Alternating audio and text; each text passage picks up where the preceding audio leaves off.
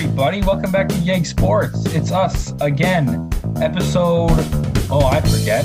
What are we at, 43? The Jason Strudwick episode? I don't know. Shout out Struddy, my favorite pretty okay NHL player turned radio host of all time. Shout out to my boy Struddy. There's a guy we should get on. Jason Strudwick. This is 43, right? I don't actually know what episode this is. Maybe. It's close. I feel like there's another like low hanging fruit at 43. Josh Curry, baby.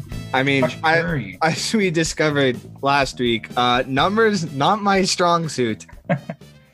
Funny stuff. Is what Go check out that episode to figure out what that means. It won't improve your life at all. I mean, it is like almost 3 hours of us plus two more individuals just blabbing about refs and McDavid and stuff. Which, as of last episode, McDavid had not yet hit 100 points. The Oilers didn't know their first-round matchup. The Raptors still had a chance. It's been a busy week, actually. It has been. Yep. I don't know. What do you want to start with today? I want to start because I feel like there are other things that we're going to talk about, but this is the only thing anyone should be talking about in Edmonton, Alberta, Canada, the Western Hemisphere, the Northern Hemisphere, society, the universe at large. The only thing that we should be talking about is the brilliance of one Connor McDavid. Sorry, I was looking for his middle name. Connor Andrew McDavid. Damn. CAM, bro. Because, I mean, anyone who listens to the podcast knows just how good Connor McDavid is. But the thing is, I don't think they actually do. I don't think, because you take it for granted. People say, oh yeah, that Connor McDavid kid, he might be a player. He's pretty all right at hockey, right? Oh yeah. And it's just, everyone knows he's the best player in the world. But we need to add some context to this, because what he's doing on the ice night after night, we have seen it in Edmonton, at least. We've seen it once. Yeah. Another guy you might have heard of, Wayne effing Gretzky. I'm not even is his middle name Effin? Or? Yeah, I didn't even have to Google that one. It's Wayne fucking Gretzky. Actually, I think that's the name of his character on The Young and the Restless that one time he was on. Was he on The Simpsons too? Oh, probably. He's probably on The Simpsons a couple times. He was also on Epic Rap Battles of History. That's right. When he got to fight Tony Hawk. Okay, so we got to talk about this guy, all right? Because who? Tony Hawk? Homer Simpson? No. The other guy? Last week's episode was so long, I don't even know if I got to make this point, but it's a point that I have to make.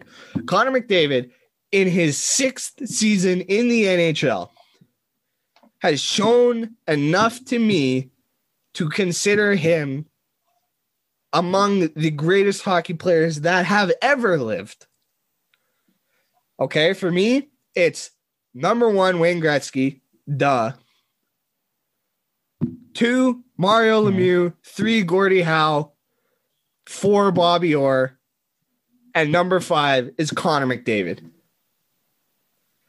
Better than Crosby, Ovechkin, Pavel Bure, Pavel Datsyuk, who does not get enough love in this discussion. Better than Jean Beliveau. Better than Maurice Richard. Better than... Yeah, I most commonly see Maurice Richard, Mark Messier, Jaromir Jagr, and Ron Francis in the 5 conversation. Better than all of them. Okay. I agree at that. Because like we've had this conversation before. I think we were actually at a poutine place downtown, which is sadly closed now in the last year. Shout out Montreal Hot Dogs and Poutine, the greatest poutine place I've ever been to. And like a minute walk from Rogers Place. So it was perfect. Anyways, great place. I think we were there. I'm just gonna like cry a little bit because that place was awesome. And it has, it's done. Sad. At least freaking Marco's grilled cheese and milkshakes are still there. But that's another. Okay. Twice? All right. We're getting way off the rails here. The point is, we were sitting in that restaurant one time, and it's a Montreal restaurant. So there's Belleville, there's Richard on the wall, and right, and we're like, okay, so who's number 5 all time? Because we can agree, Gretzky, Lemieux, or Howe, or whichever. And we figured that there wasn't really a number 5 clear cut that we could see anywhere. Like I said, Messier, Yager, Richard, there was Crosby, there was guys who were in that conversation. But I'm willing to say that if not already, then absolutely by the time McDavid wins a cup / ends his career / both, he will be accepted as number 5 on that list, minimum on that list. So I wholeheartedly agree. And like, I was just scrolling through Twitter just as we were about to start recording. And someone brought up the point that, recency bias, right? Which is, a very, very fair point. That could be a fair point. It could just be, objects in the mirror are closer than they appear. Yeah. That's a good point. But I brought with me some cold, hard facts, hard evidence, numbers, data. The numbers never lie. So here we go. Let's have some numbers. Okay. Like Alphagetti, but with numbers. All right. So looking at, there's a stat on hockeyreference.com, which is the best hockey website in existence. It's hockeyreference.com and NHL.com stats. Those are the 2 websites that I visit daily. Hockeyreference.com, they have a stat. It's called adjusted points. There's also adjusted goals and adjusted assists.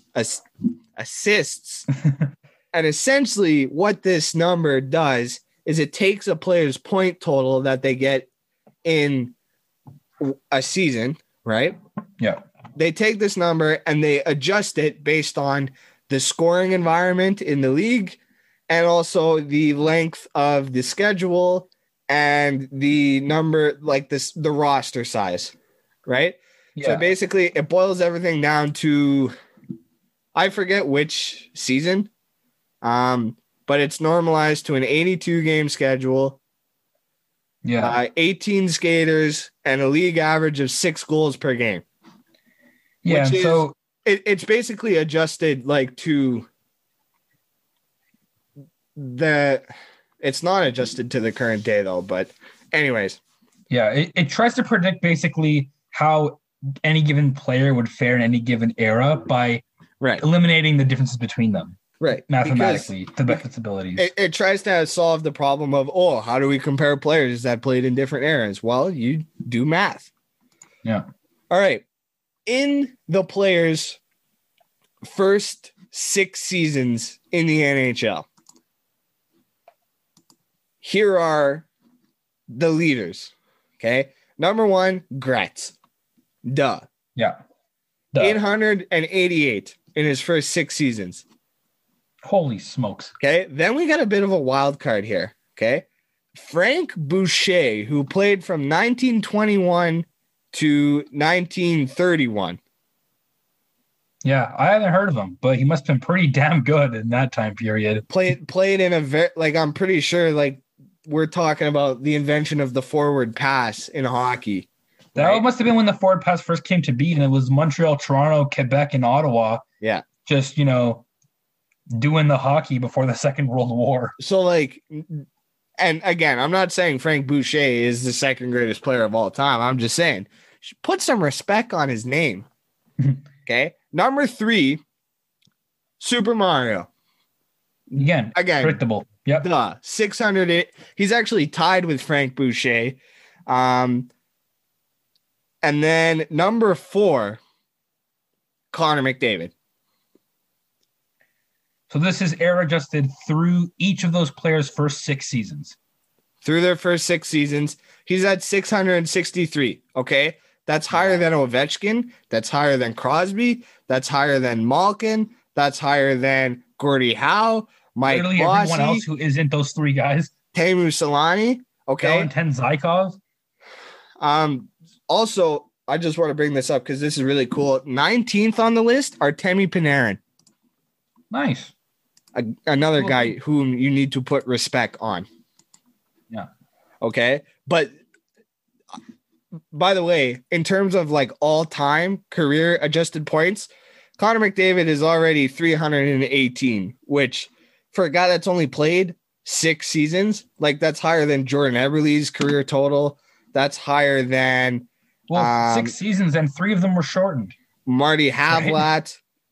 Yeah. It's right behind Shea Weber, Louis Eriksson, Igor Larionov. Again, a guy that's only played 6 seasons. That's pretty freaking impressive.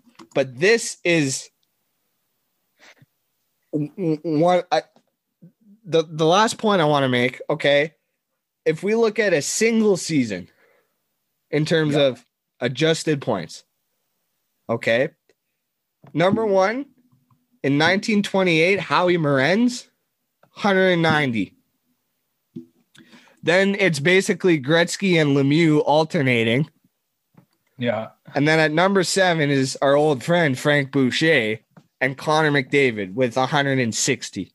Okay. Connor McDavid this season is having the best season points-wise by a player since 1989, Mario Lemieux. Think about all of the players that have come through the NHL, all of the superstar talent that we've been able to see. Again, Pavel Datsyuk, Pavel Bure, right? Sedin Twin.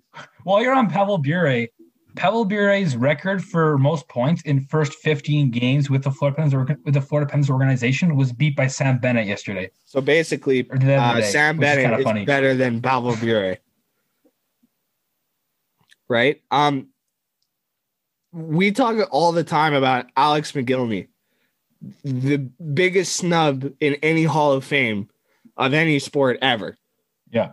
Right. We talk all the time about how he put up numbers. He had, I think, did he hit 1,000 career points? I can't remember. Let me double check that. He got a lot of points playing in the lowest scoring era in hockey since the invention of the forward pass.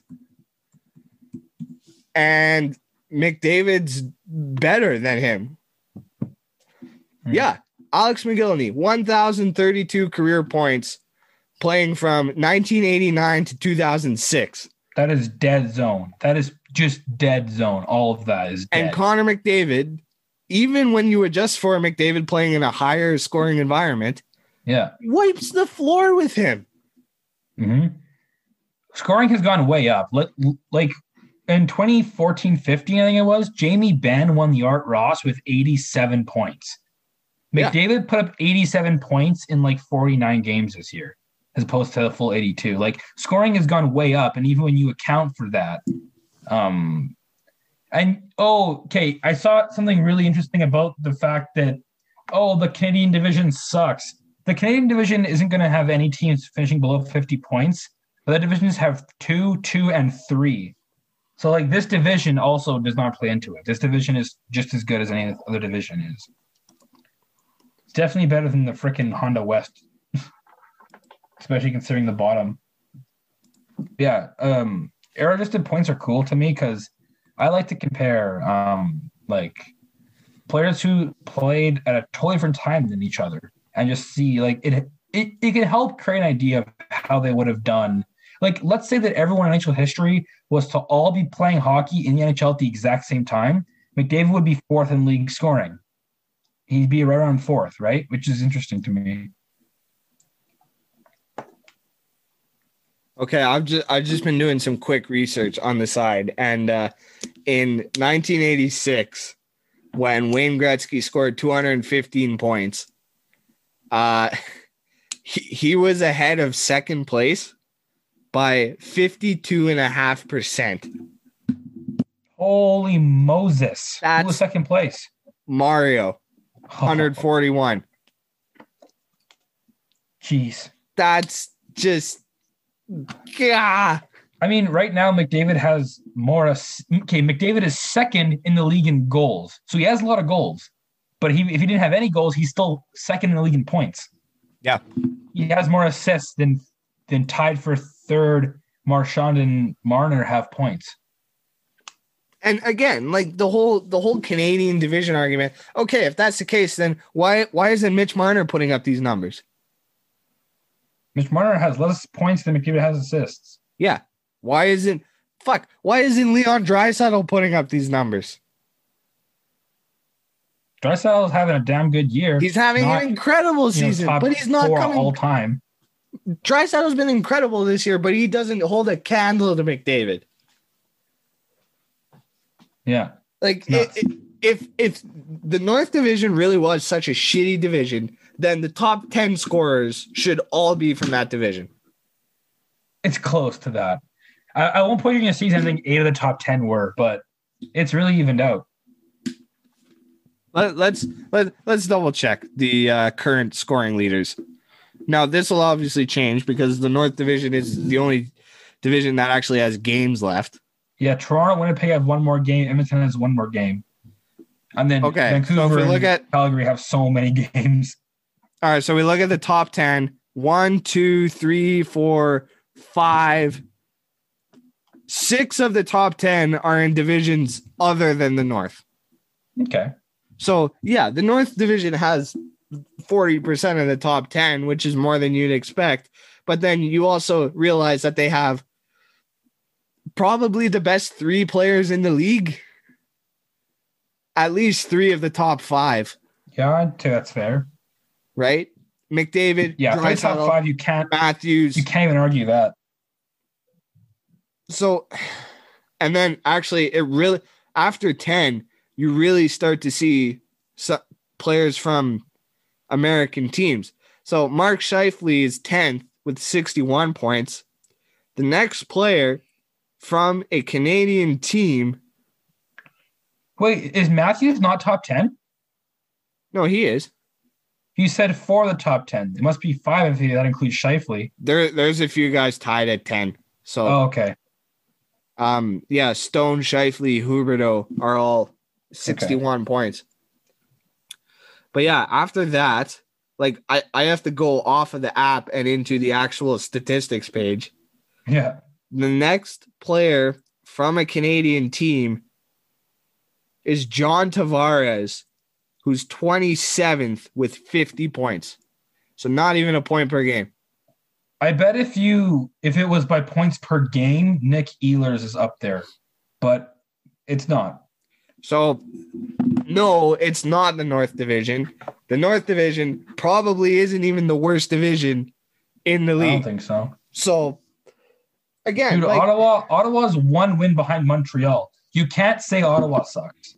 Ottawa is just below playoffs. Ottawa's mediocre. You can say Ottawa sucks because you can also say Montreal sucks. You can say that means that Calgary and Vancouver really suck.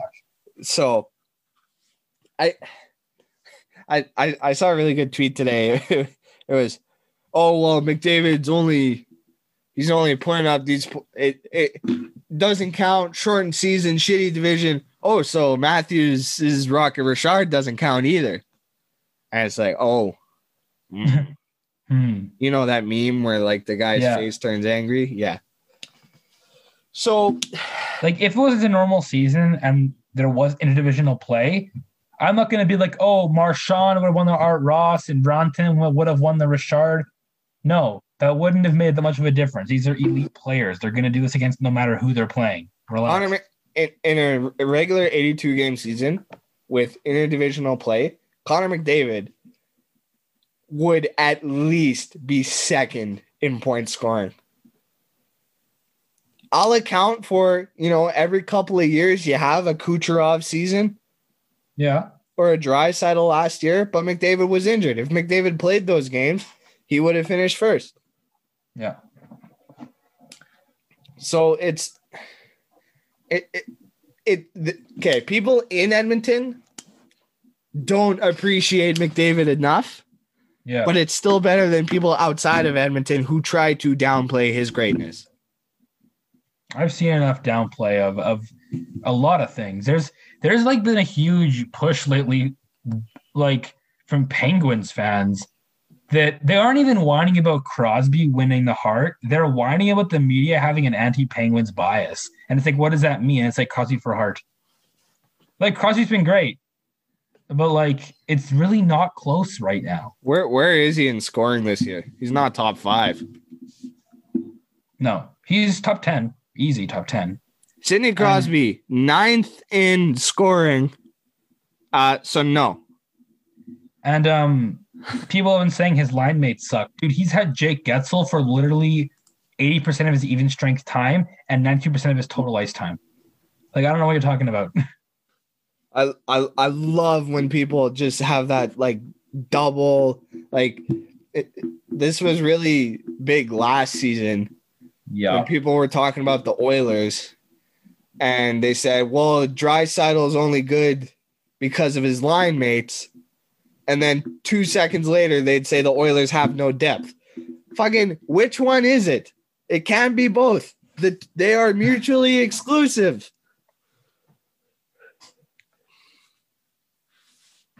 So, my favorite thing was when this might be still saved in our Snap conversation, but I said to you, Draisaitl's a passenger, Nuge's a bust, and Yamamoto was not developed properly.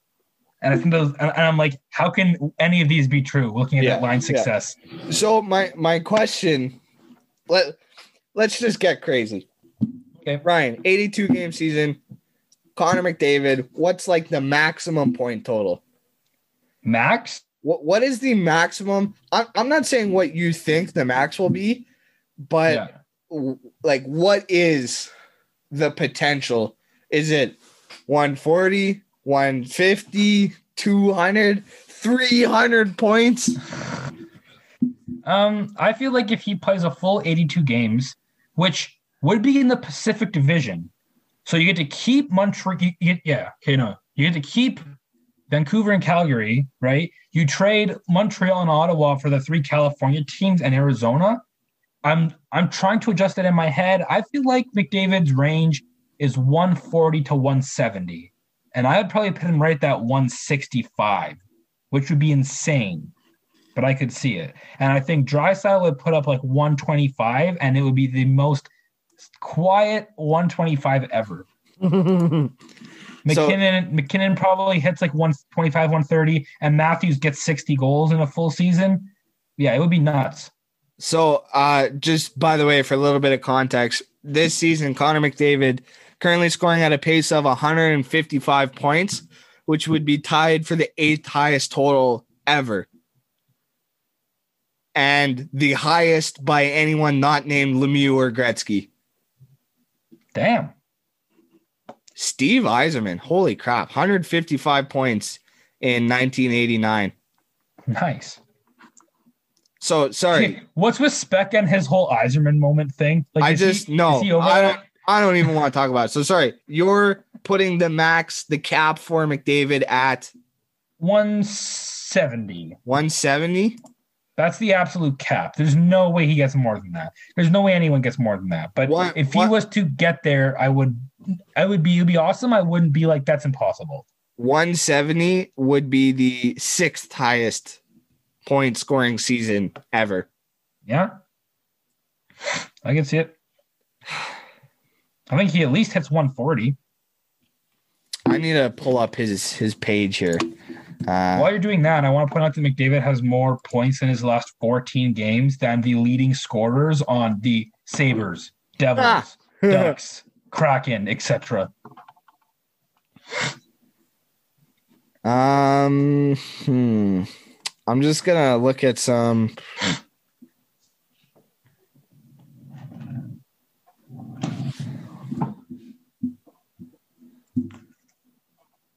While you're doing this research, it seems like a good time to read the Fisheries of Canada Chum. I'm gonna interrupt you. I'm gonna say 160. That's fair. Because, like, basically, each season in the NHL, his points per game has gone up by about 1/10 of a point per game every season. Mm-hmm. He's next year will be his 7th season in the NHL. So I think we might. I'm usually wrong when it comes to Connor McDavid. So, but with most players at his age, you're just now starting to see the plateau, right? Like the 4 or 5 seasons where the scoring is consistent. Yeah.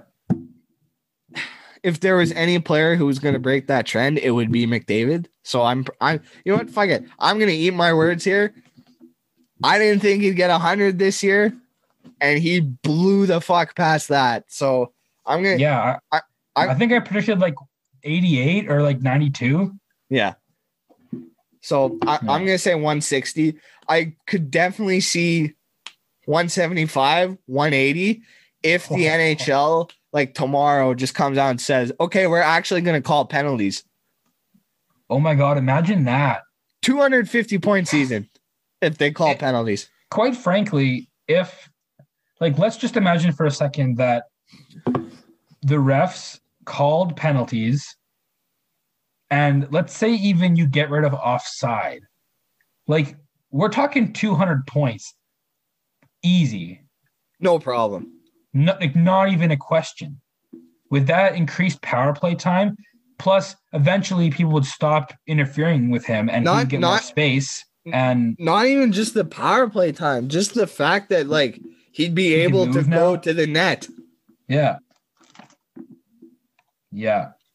200 would be easy if that was a situation there, for sure. So come on, NHL. We know that you want to see that just as bad as we do. We want to see another 200 point season. So start calling shit. So the Oilers first round matchup is set. They're playing the Winnipeg Jets, who, by the way, every single time that the Oilers and Jets have met in the playoffs, the Oilers have won the Stanley Cup. I'm not saying it's not a coincidence. I'm not saying it is a coincidence. I'm just saying we're just bringing it up. I'm just saying it's a nice little tidbit. So before we get into like the actual series and the hockey and the important stuff, I'm gonna present to you my dream Stanley Cup playoff scenario. So first round, Oilers Jets. Oilers win in like 5. Right? The series definitely could go the distance, but we'll just say 5. They go to the second round, where the Montreal Canadiens have upset the Toronto Maple Leafs. So we reignite another old playoff rivalry with Les Habitants. And also we get a revenge match against Corey Perry. Because fuck that guy. Yeah. He'll be scratched the whole time. I'm kidding. Ducharme isn't that smart. He'll scratch like Kotkaniemi instead. Ducharme. He pulls a move out of the 2017 Ducks playbook, and despite getting all the calls in the series, the Canadians accused the Oilers of getting the white glove treatment. But this time he'll sign Kessler to a 1-year deal. Yeah. But this time the Oilers win game 6 in overtime to go on to the third round. That'd be pretty fucking cool. Yeah. Third round, you'll notice a trend here in my dream playoff scenario. We're reigniting another old Stanley Cup Finals rivalry. Oh boy. By playing the Boston Bruins in the third round. That might have been like one of the best finals series the Oilers played in against. That was the year of the Glenn Anderson. It's also the Taylor Hall narrative this year. Oh my God, I forgot about Taylor Hall. Holy shit. How great would that be? The Taylor Hall narrative. How great would it be if Taylor Hall makes it finally to a Stanley Cup final and gets beat by the team that drafted him? Oh man, that would. I know there are some Oilers fans who would actually be sad. They'd be like, oh man, I want Taylor Hall to win over my own fucking team. That's how much some Oilers fans love Taylor Hall. Yeah. And it's ridiculous. Okay, so we beat the Bruins. We go to the Stanley Cup Finals, and I think you know where I'm going with this one. Carolina? Carolina Hurricanes. But this time, it's the Hurricanes that blow a 3-goal lead in game 1. And I never wish for a player to get injured. And if I do, it's a minor injury. Just enough to keep him out for 7 games. Peter Mrazek, tweaks a groin or something. Again, nothing like life-threatening here. Just a groin pull. I would actually rather Mrazek play. The reason because they also have Nedeljkovic. So. Yeah, Nedeljkovic would hurt me more because I am okay. Like the one thing about Ken Holland's regime that has bothered me the most, and this might not even be like justified, but okay, he signs Anton Forsberg, waives him. Carolina claims Anton Forsberg. Carolina waives Nedeljkovic. Why the hell did not only no one claim him, but why didn't Ken Holland revenge claim Nedeljkovic? Nedeljkovic is 8th in the league in goals saved above expected. Okay, but no one expected that out of him. This season came out of nowhere for Nedeljkovic.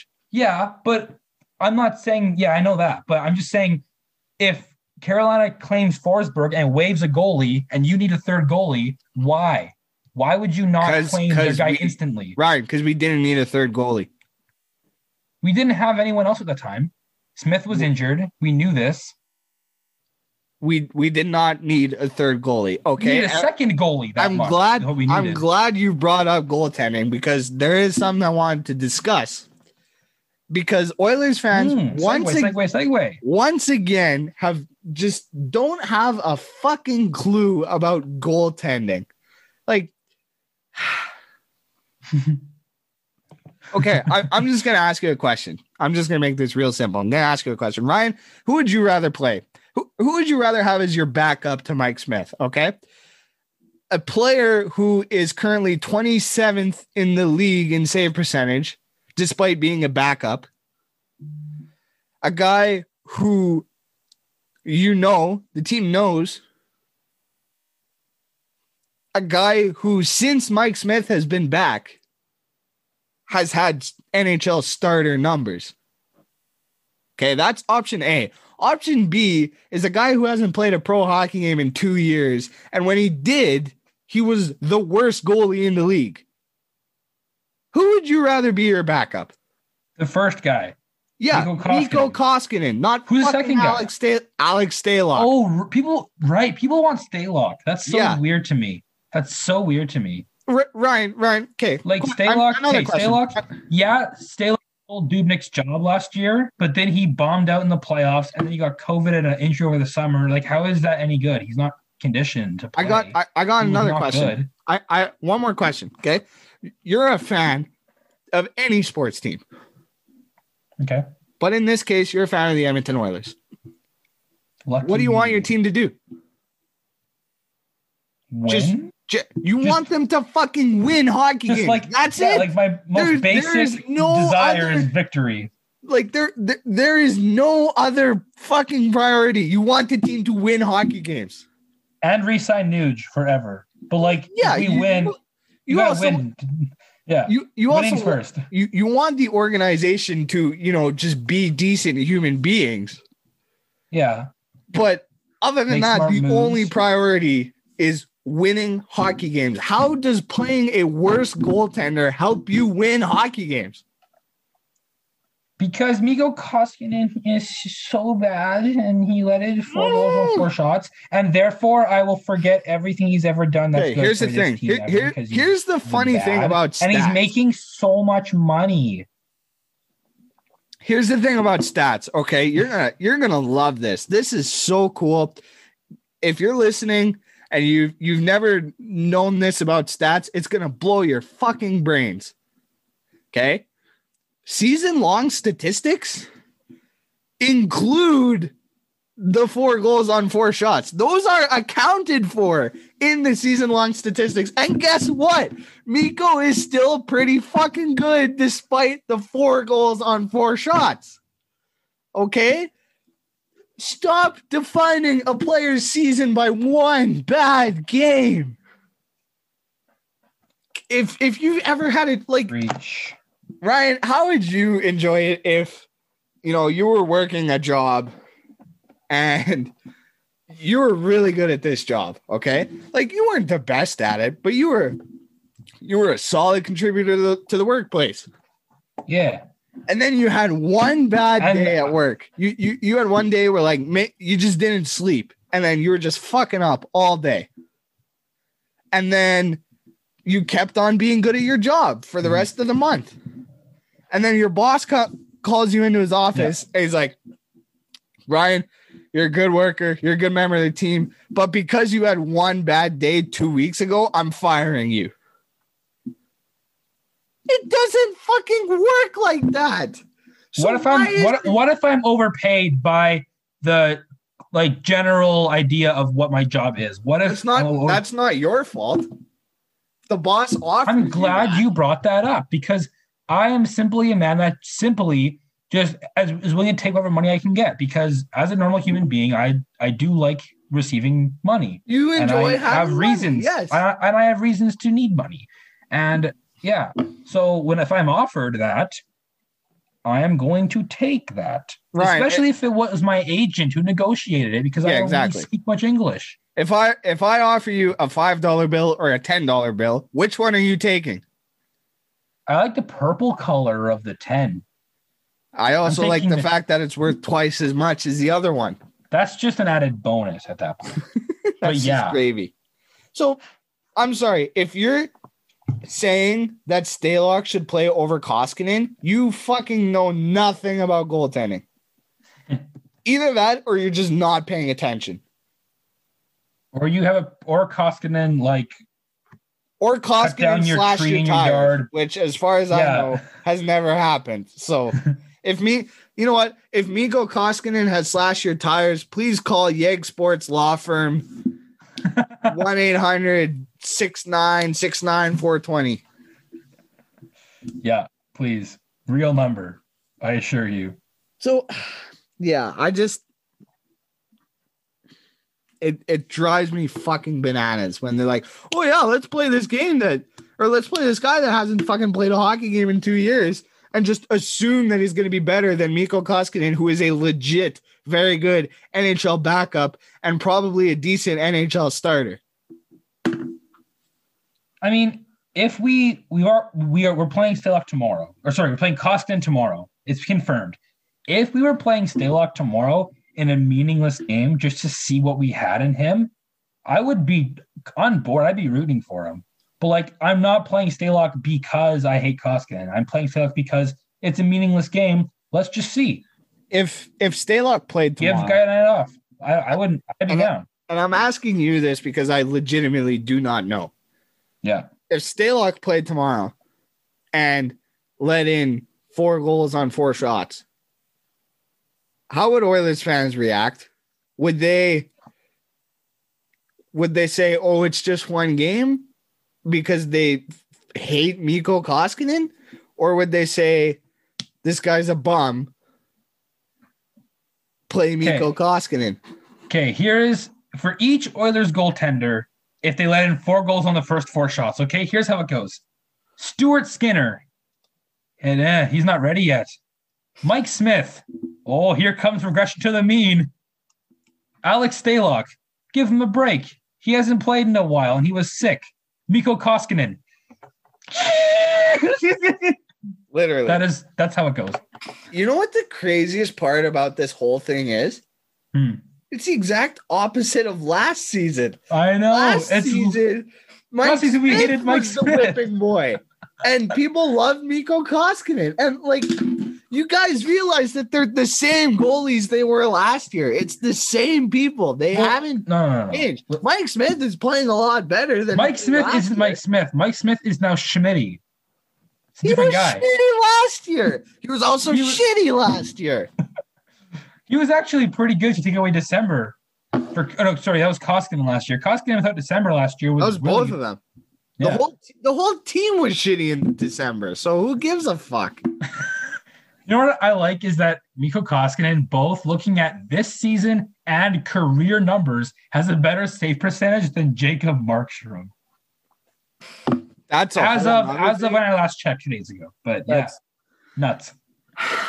I checked that after the 4 goals on 4 shots. Yeah, game. literally. If you're an Oilers fan who, like me, wanted the team to sign Jacob Markstrom, then logically you'd think that you would enjoy having Mikko Koskinen because he's been better than Jacob Markstrom.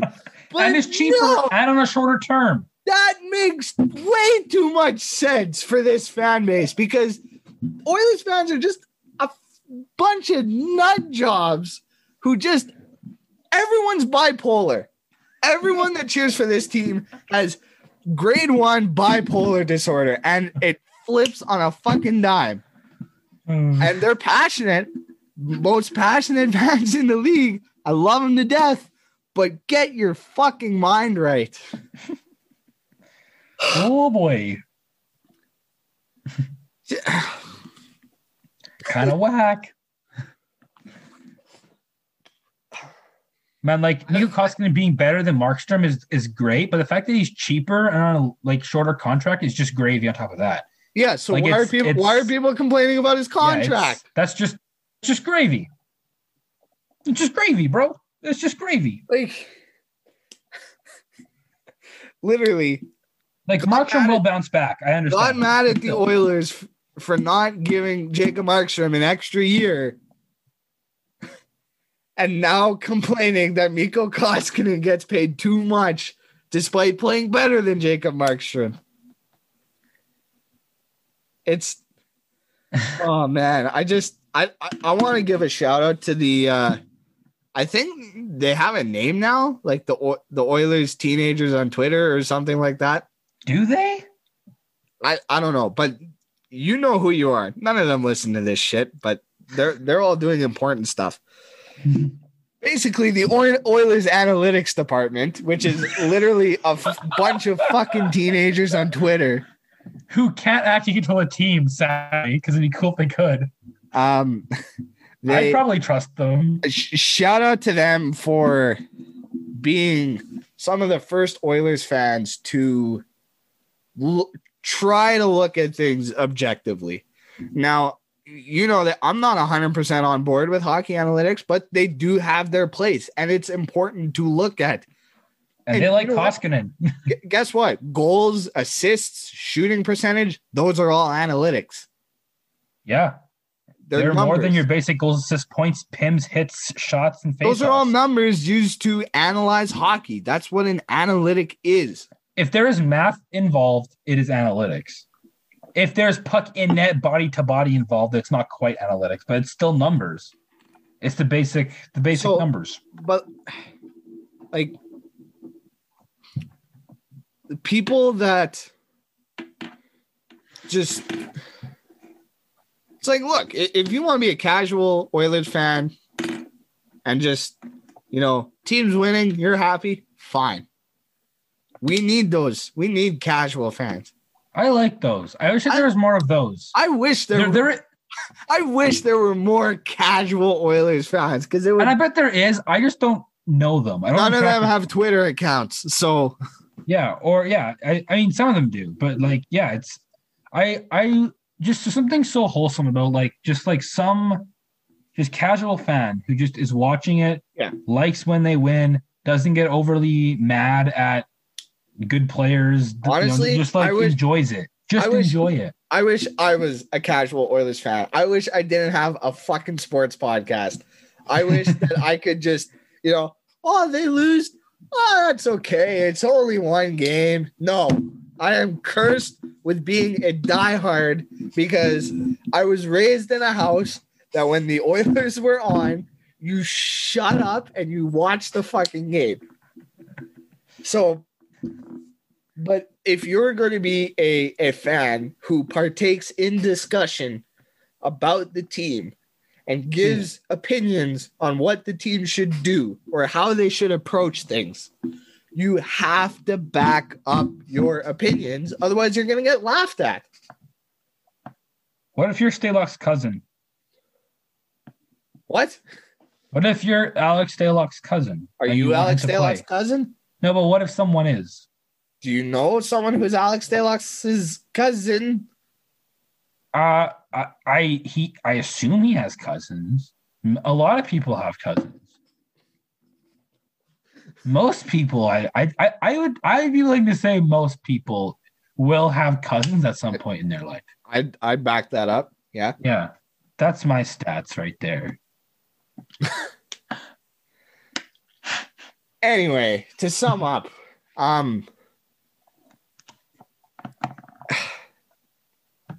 again, this is nothing against Alex Stalock. I'm sure he's a fine individual. But I forgot we had him, to be honest. I'm like, we should play Dylan Wells one game. I forgot we even had Stalock. If you're a fan of the team, you want them to win. And again, the teenagers on Twitter, the Oilers analytics department, the opinions that they give are in the interest of winning hockey games. Yeah. They're coming from the right place. Do I disagree about the implementation, what they're looking at? Yeah, I disagree with some of it, but they want the team to win. Yeah, they don't personally hate Devin Shore. They just believe that playing Ennis is a better chance to win. Exactly. It's all for winning games because that's in the end what makes a team good and makes watching hockey enjoyable.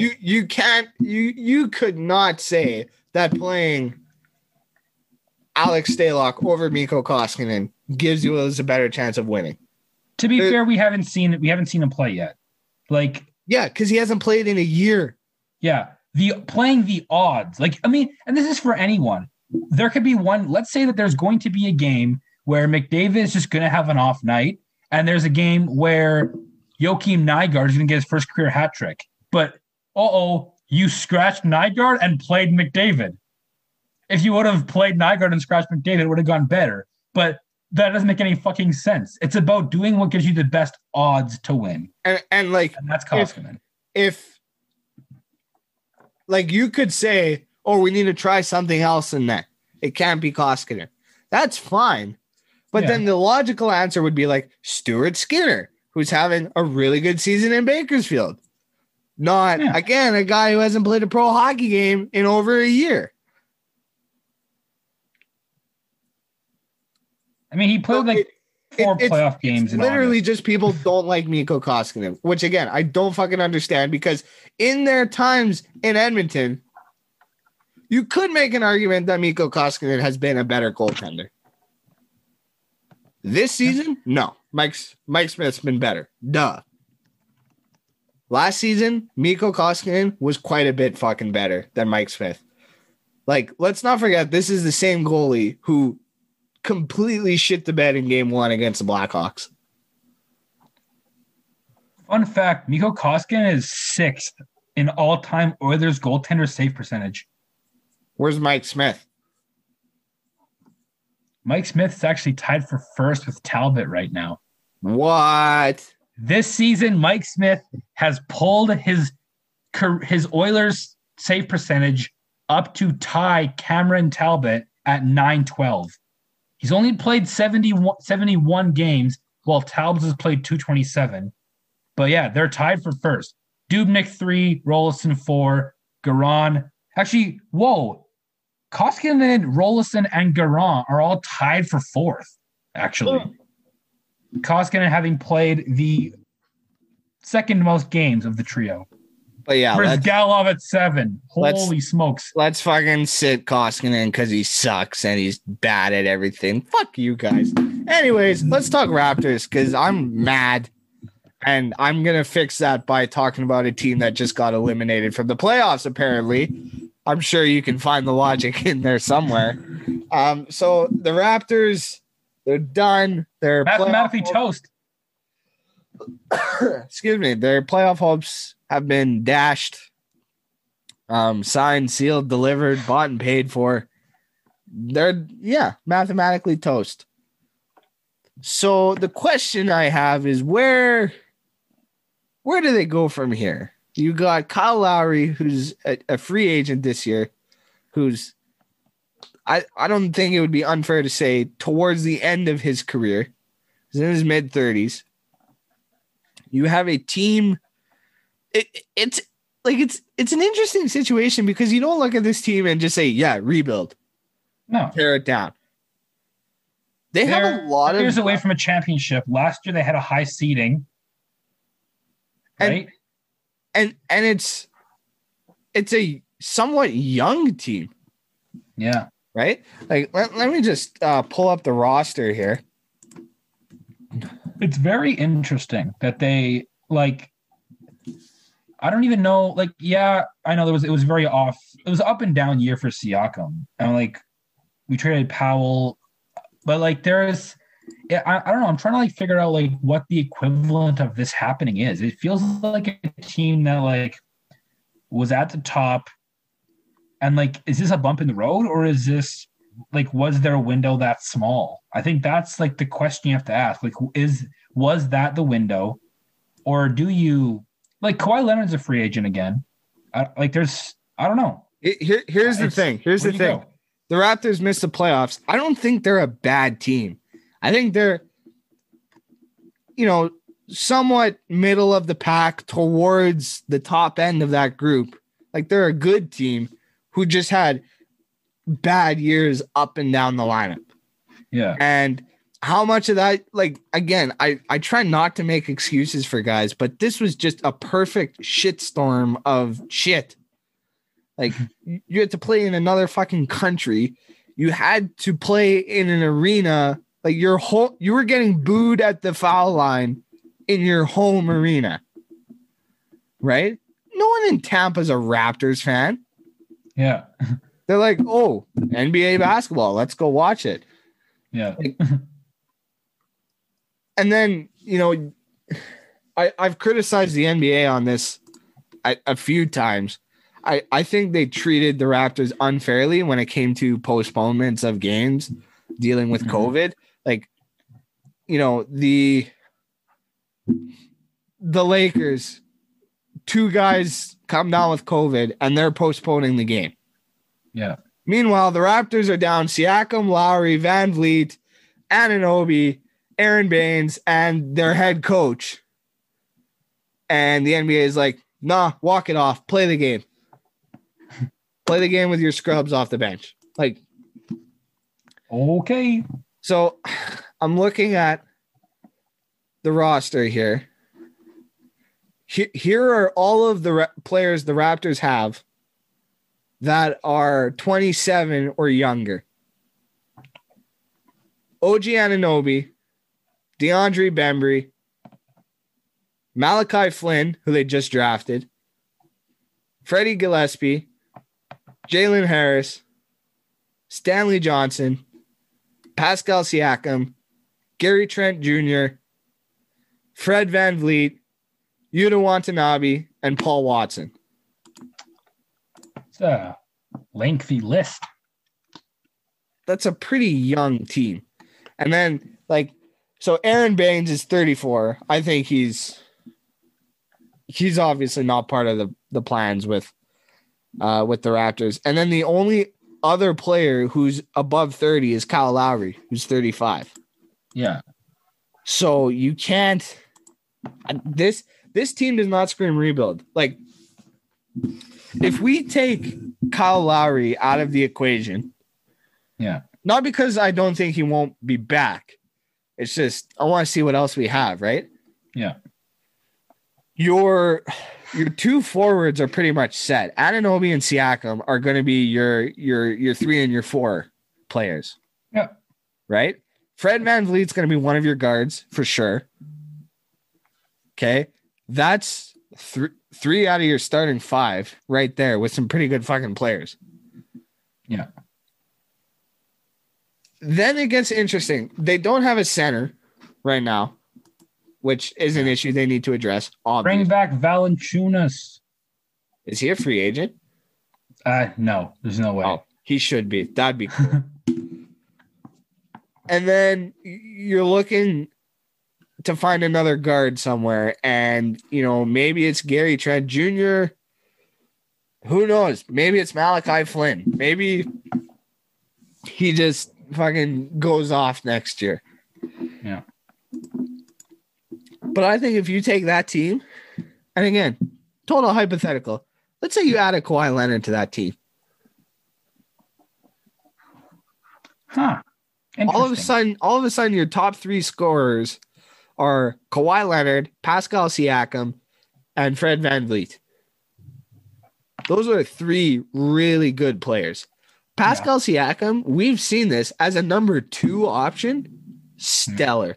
2019, when they won the championship, he excelled in that role. One most improved player in the NBA. Yeah. It's a great option there. And he had a down year all around. Right. And I don't know if we're ever going to see Siakam turn into that guy where he can be, because that's 2 seasons in a row now that he's had a quote down season. I guess. So maybe he just can't handle. Who knows? Maybe he will turn into that guy. Maybe he's just a better number 2 option. So I think losing out on Giannis really hurt the prospects for this team. But there are, like, Kawhi is a guy that I look at and he can really change the outlook in a hurry. He can turn this team into a contender again real quick. And then again, like it's a young, aside from Kyle Lowry, it's a young core. Yeah, absolutely. And Lowry can still ball. He's still a very good player. So let's say you bring him back. All of a sudden, there's your backcourt. Lowry, VanVleet. You have your 2 forwards.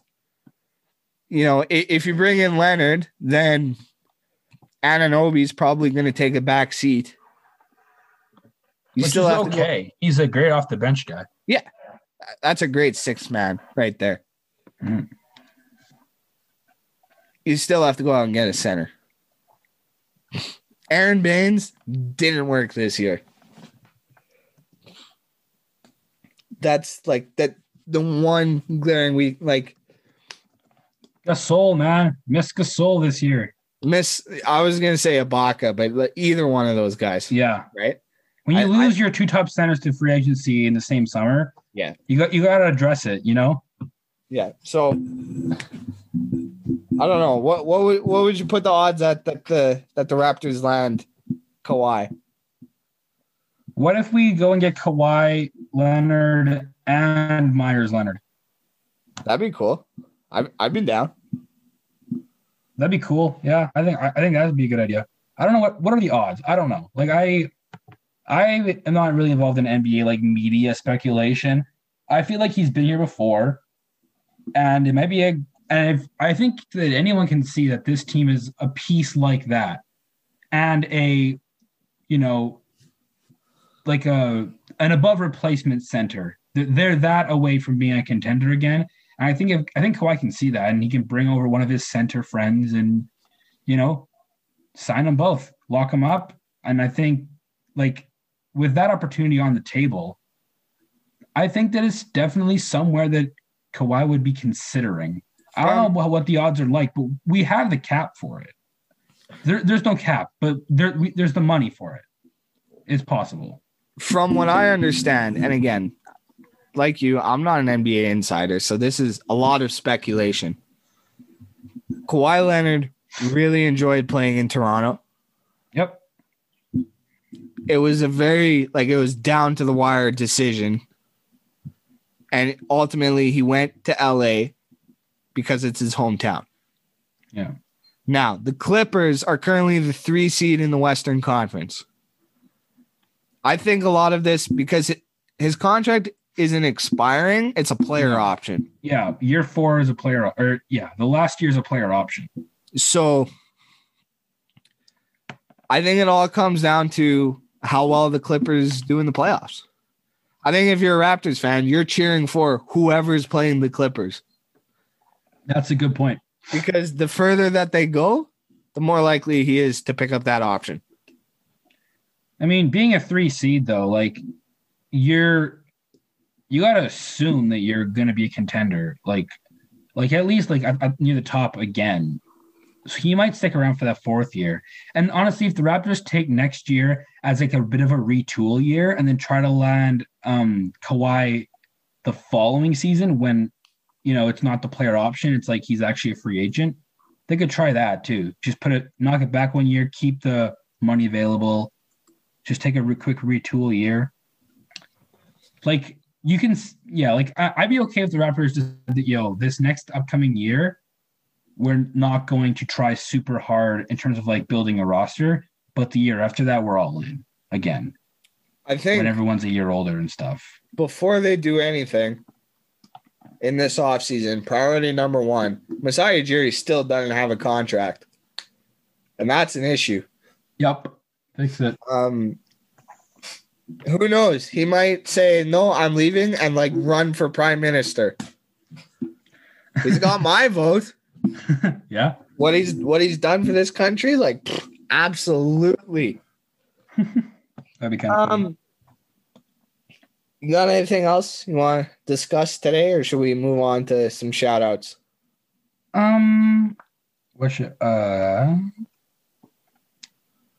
Let's go Oilers versus the Jets. We play first game on Wednesday. Yes. We have a back-to-back game 3 and 4. But we'll probably record next Thursday with our game 1 thoughts. So I'm excited to talk about a playoff game again. I know it's only been since August, but that barely counts. So, yeah, I'm looking forward to it. I've been meaning to Google this, but I'm just going to Google it now. The Oilers are in the playoffs in back-to-back seasons. And I hear you screaming at me, fuck off. They made the playoffs last year. In the playoffs, back-to-back years, for the first time since 2001. That is incredible. In our lifetimes, this is the first time they've gone back-to-back years in the playoffs. And this isn't a harp on the Oilers. This is like, get excited. Because we have a good team that can hang in with anybody in the league. And in the Stanley Cup playoffs, that's all you need. You just need to hang in, right? Yeah, just get in.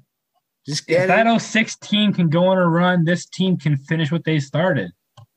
Will they? I have no idea. I picked my bracket today, and I had no idea what was going to happen. It's unpredictable. And we said this last week. 06 team, 8 seed, just squeaked into the playoffs. If they can do it, why not this Oilers squad? Exactly. Why not? That should be their slogan this year. Why not? Why not? Exactly. I have 4 shout outs. Oh God. I'd like to mention today. Can I do my shout out first? It's a quick one. Yeah. Get out of the way. Okay. I only have one shout out this week. It is to the National Hockey League for finally doing something right. And that's giving the big ol' FU to the Canucks and Flames. That's fine. We'll start without you guys. You weren't going to make it anyways. The Canucks and Flames wrap up their regular season on the same day that the Oilers and Jets get their series underway. Yeah. Thanks, NHL. Thanks. It gave me a pretty good chuckle. Yeah, while the playoffs are happening, there's going to be freaking regular season Flames Canucks games on, which is hilarious. That no one's going to watch. Yeah. On that topic, on the NHL Bracket Challenge, this is shout out number 1. I want to shout out whoever made the official Calgary Flames League on the Bracket Challenge. So there's obviously like the NHL official league. There's a lot of like partner leagues like the NHLPA and like, ECHL and the other brand deals. But like also like clubs have their own official like league for that team. Like that's like associated to that team. And most teams have them. The Calgary Flames, who are not even close to this playoff bracket, have one. So I may or may not have joined the Calgary Flames official league and submitted a bracket which has the Oilers winning the cup. So yeah, that's my first shout out as to whoever made that league. The only other team that missed the postseason who has an official league is the Rangers. So yeah, it's not a common thing. The Flames just did it, which is funny. And the Rangers would have made it in any other division, I would argue. So I don't know, not quite as funny for the Rangers. Shout out number 2 is to the second last Fisheries of Canada card, the Chum, white tip on an anal fin, narrow tail base, weighs 4.5 to 6.5 kilograms. What? You kiss your mother with that mouth? What did I say? Chum and anal. And like, that's not good. Those are both written on the card. They're both written on the card. Sure. So that leaves only one more Fisheries card for a future episode. Shout out number 3 is to our friend Michael Hebert from Oilers Live Podcast. He made it to the next round of the Upper Deck. What's it called? Upper Deck My MVP set. So he's won the Oilers group, and he is going to the top 32.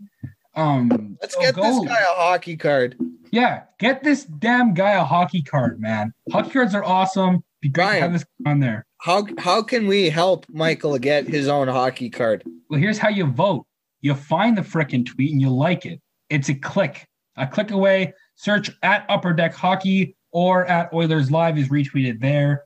Or browse my likes if you want. You might find some other weird things in there, but you can definitely maybe don't go there. Yeah, so definitely go support that. Also, my last shout out is to Luke Henneman, who was signed by the Seattle Kraken. So the Kraken have a player now. The Seattle Kraken have a player. This is happening. There's another franchise joining this league. They have a player already. So not joined. They're in. Full-time member. They're going to play a game again at potentially before the Ducks, the Kings. I would say before the Flames, but the Flames have 4 more games left. Hey-o! So they signed a QMJHL center to a 3-year entry-level contract, their first player, Luke Henman. That name is the answer to the trivia question of who was Seattle's first player. Ethan, pop quiz. Who was the Vegas Golden Knights' first player? Some guy I don't remember. Ray Duke from college. Yep. Yeah. Hopefully both Ray and this guy end up playing for the teams that signed them. And yeah, that's my 4th shout out. Ethan, I am ready for trivia. All right. Today's episode of Yeg Sports Trivia is brought to you by Toronto Basketball Rims. Having a going out of business sale because all of the basketball rims in Ontario are being padlocked. So go support the going out of business sale. Today's episode is about, I guess I should give some context. So this week we celebrated the 2-year anniversary of The Shot, the buzzer beater by Kawhi Leonard to win Game 7 of the 2019 Eastern Conference semifinals over the Philadelphia 76ers. Aside from actually winning the whole thing, probably the most famous moment in Raptors history. Incredible shot, and we're going to see what Ryan's recollection of this shot is. How confident are you feeling right now? I don't really know. I remember that it happened. I know some other things, but I don't know. We'll see how intense these questions are. Before I ask you the actual questions, I got to ask you this one because this is a total where were you moment. So Ryan, where were you when the shot happened? I was not actively watching this. Boo. I was not actually watching the game. I was not. May 12th. Let me see what I was doing May 12th. I don't even. I'll just remember. All I know is that I saw it on highlights that night, and I'm like, whoa, that was nifty. It was so suspenseful. I wish I would have watched it live, but I wasn't. I didn't watch this. I remember I was at a family friend's house having dinner, and that's hype. we were all watching it, and we all lost our collective minds and voices. Yeah. A lot of screaming. I may have been like in the car. I actually do not know where I was. All right, so prepare to go. I was on my couch when I first saw the shot, like an hour later. Here we go. Question number 1 about the shot. Alrighty. When Kawhi Leonard made this shot to win the game and the series, what was the score when he took the shot? So when the ball left his hands, what was the score in the game? It was tied 90-90. Nice. 1-for-1.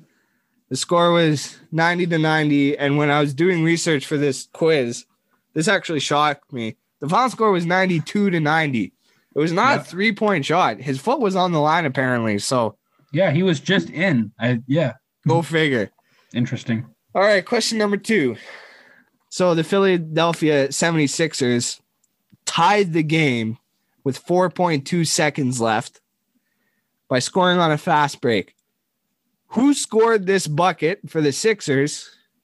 And if there was an assist, who provided the assist?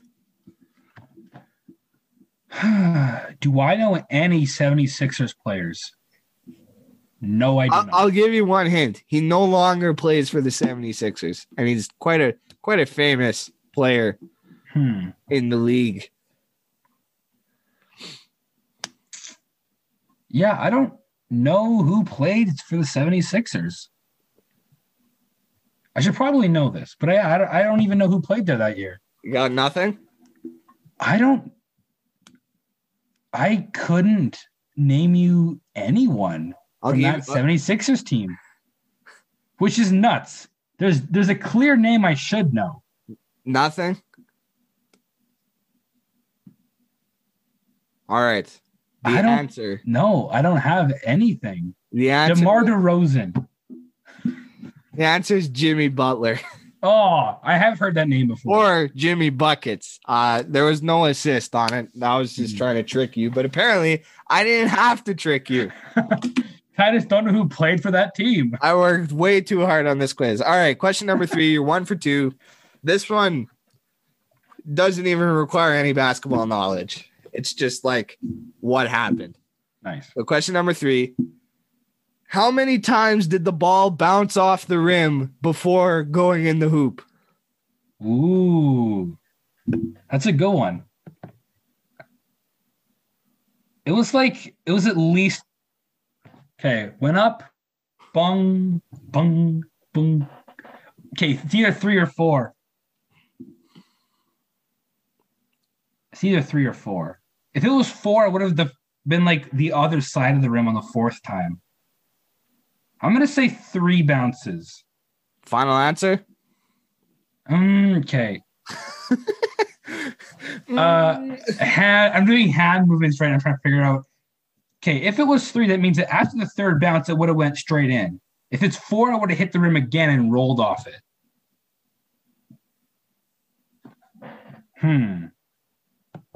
Is it 3 or is it 4? I'm asking you, bub.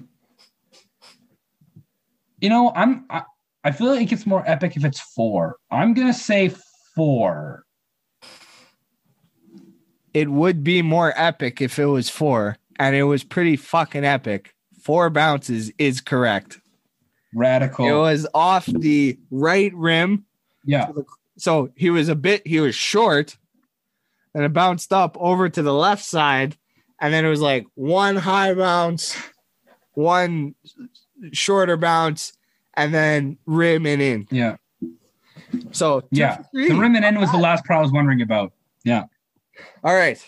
So this one's more of an NBA history question. So good luck. Mm-hmm.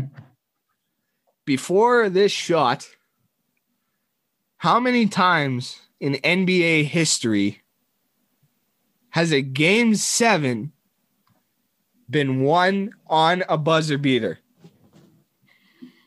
Just how many times? How many times?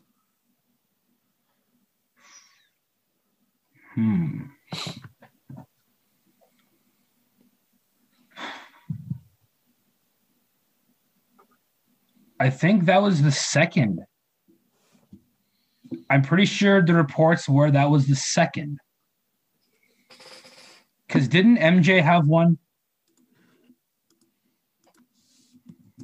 Yeah, I'm going to lock in that was the second time that a buzzer beater happened in a... Wait. DK, what's the question? Was the question a series-winning game or a game 7? It was game 7.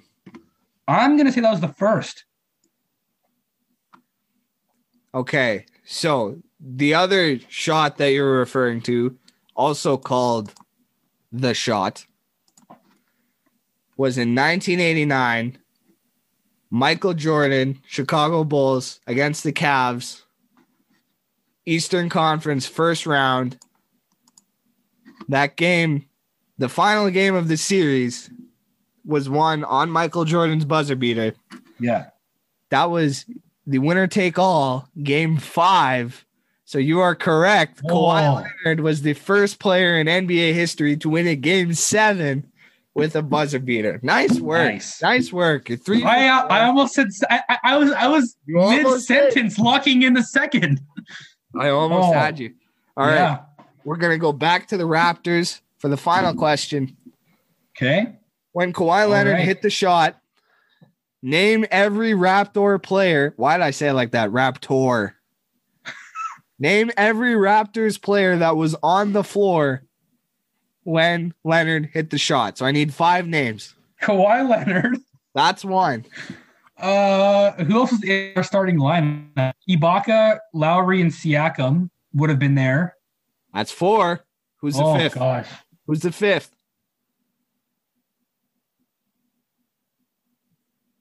My semi-photographic memory is not going to help me see the numbers because I don't really know whose numbers is what. And you said you didn't watch the game, so I've seen this shot 1,000 times. But yeah, like who is in our lineup? Like who's our last guy? Was it? I mentioned Gasol earlier, so he's in my head. Was it? No, it would have been Powell. I'm going to say Gasol. So your final answer? Brother center. Yeah, sure. So sorry, can you repeat the 5 names for me? Oh, who did I say? Gasol, Ibaka, Siakam, Leonard, and Lowry. Okay, so the 5 players that were on the floor when Kawhi hit the shot. At point guard, you had Kyle Lowry. Obviously, at small forward, Kawhi Leonard. Obviously, yep. The other forward was Pascal Siakam. At center, you had Serge Ibaka.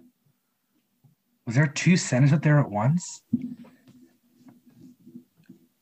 The player who inbounded the ball to Kawhi Leonard was Marc Gasol. You got question 5. Nice work. Oh. That was pretty good fucking performance, man. 4 for 5. 2 of them were straight up just fluking it. Yeah. Like I almost locked in 3 for the bounces. I almost locked in 2 for the other question. I was combined 4 words away from going only 3 or going only 2 for 5 instead of 4. You know what? You did good. Nice. Something about you and basketball quizzes, man.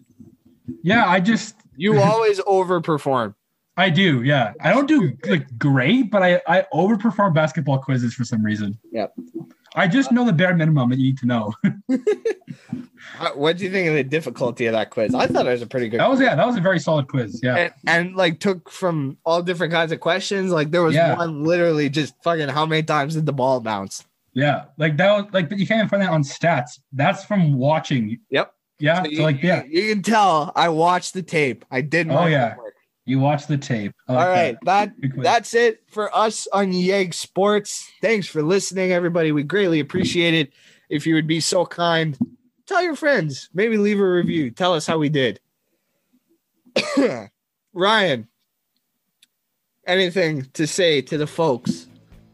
I just want to say that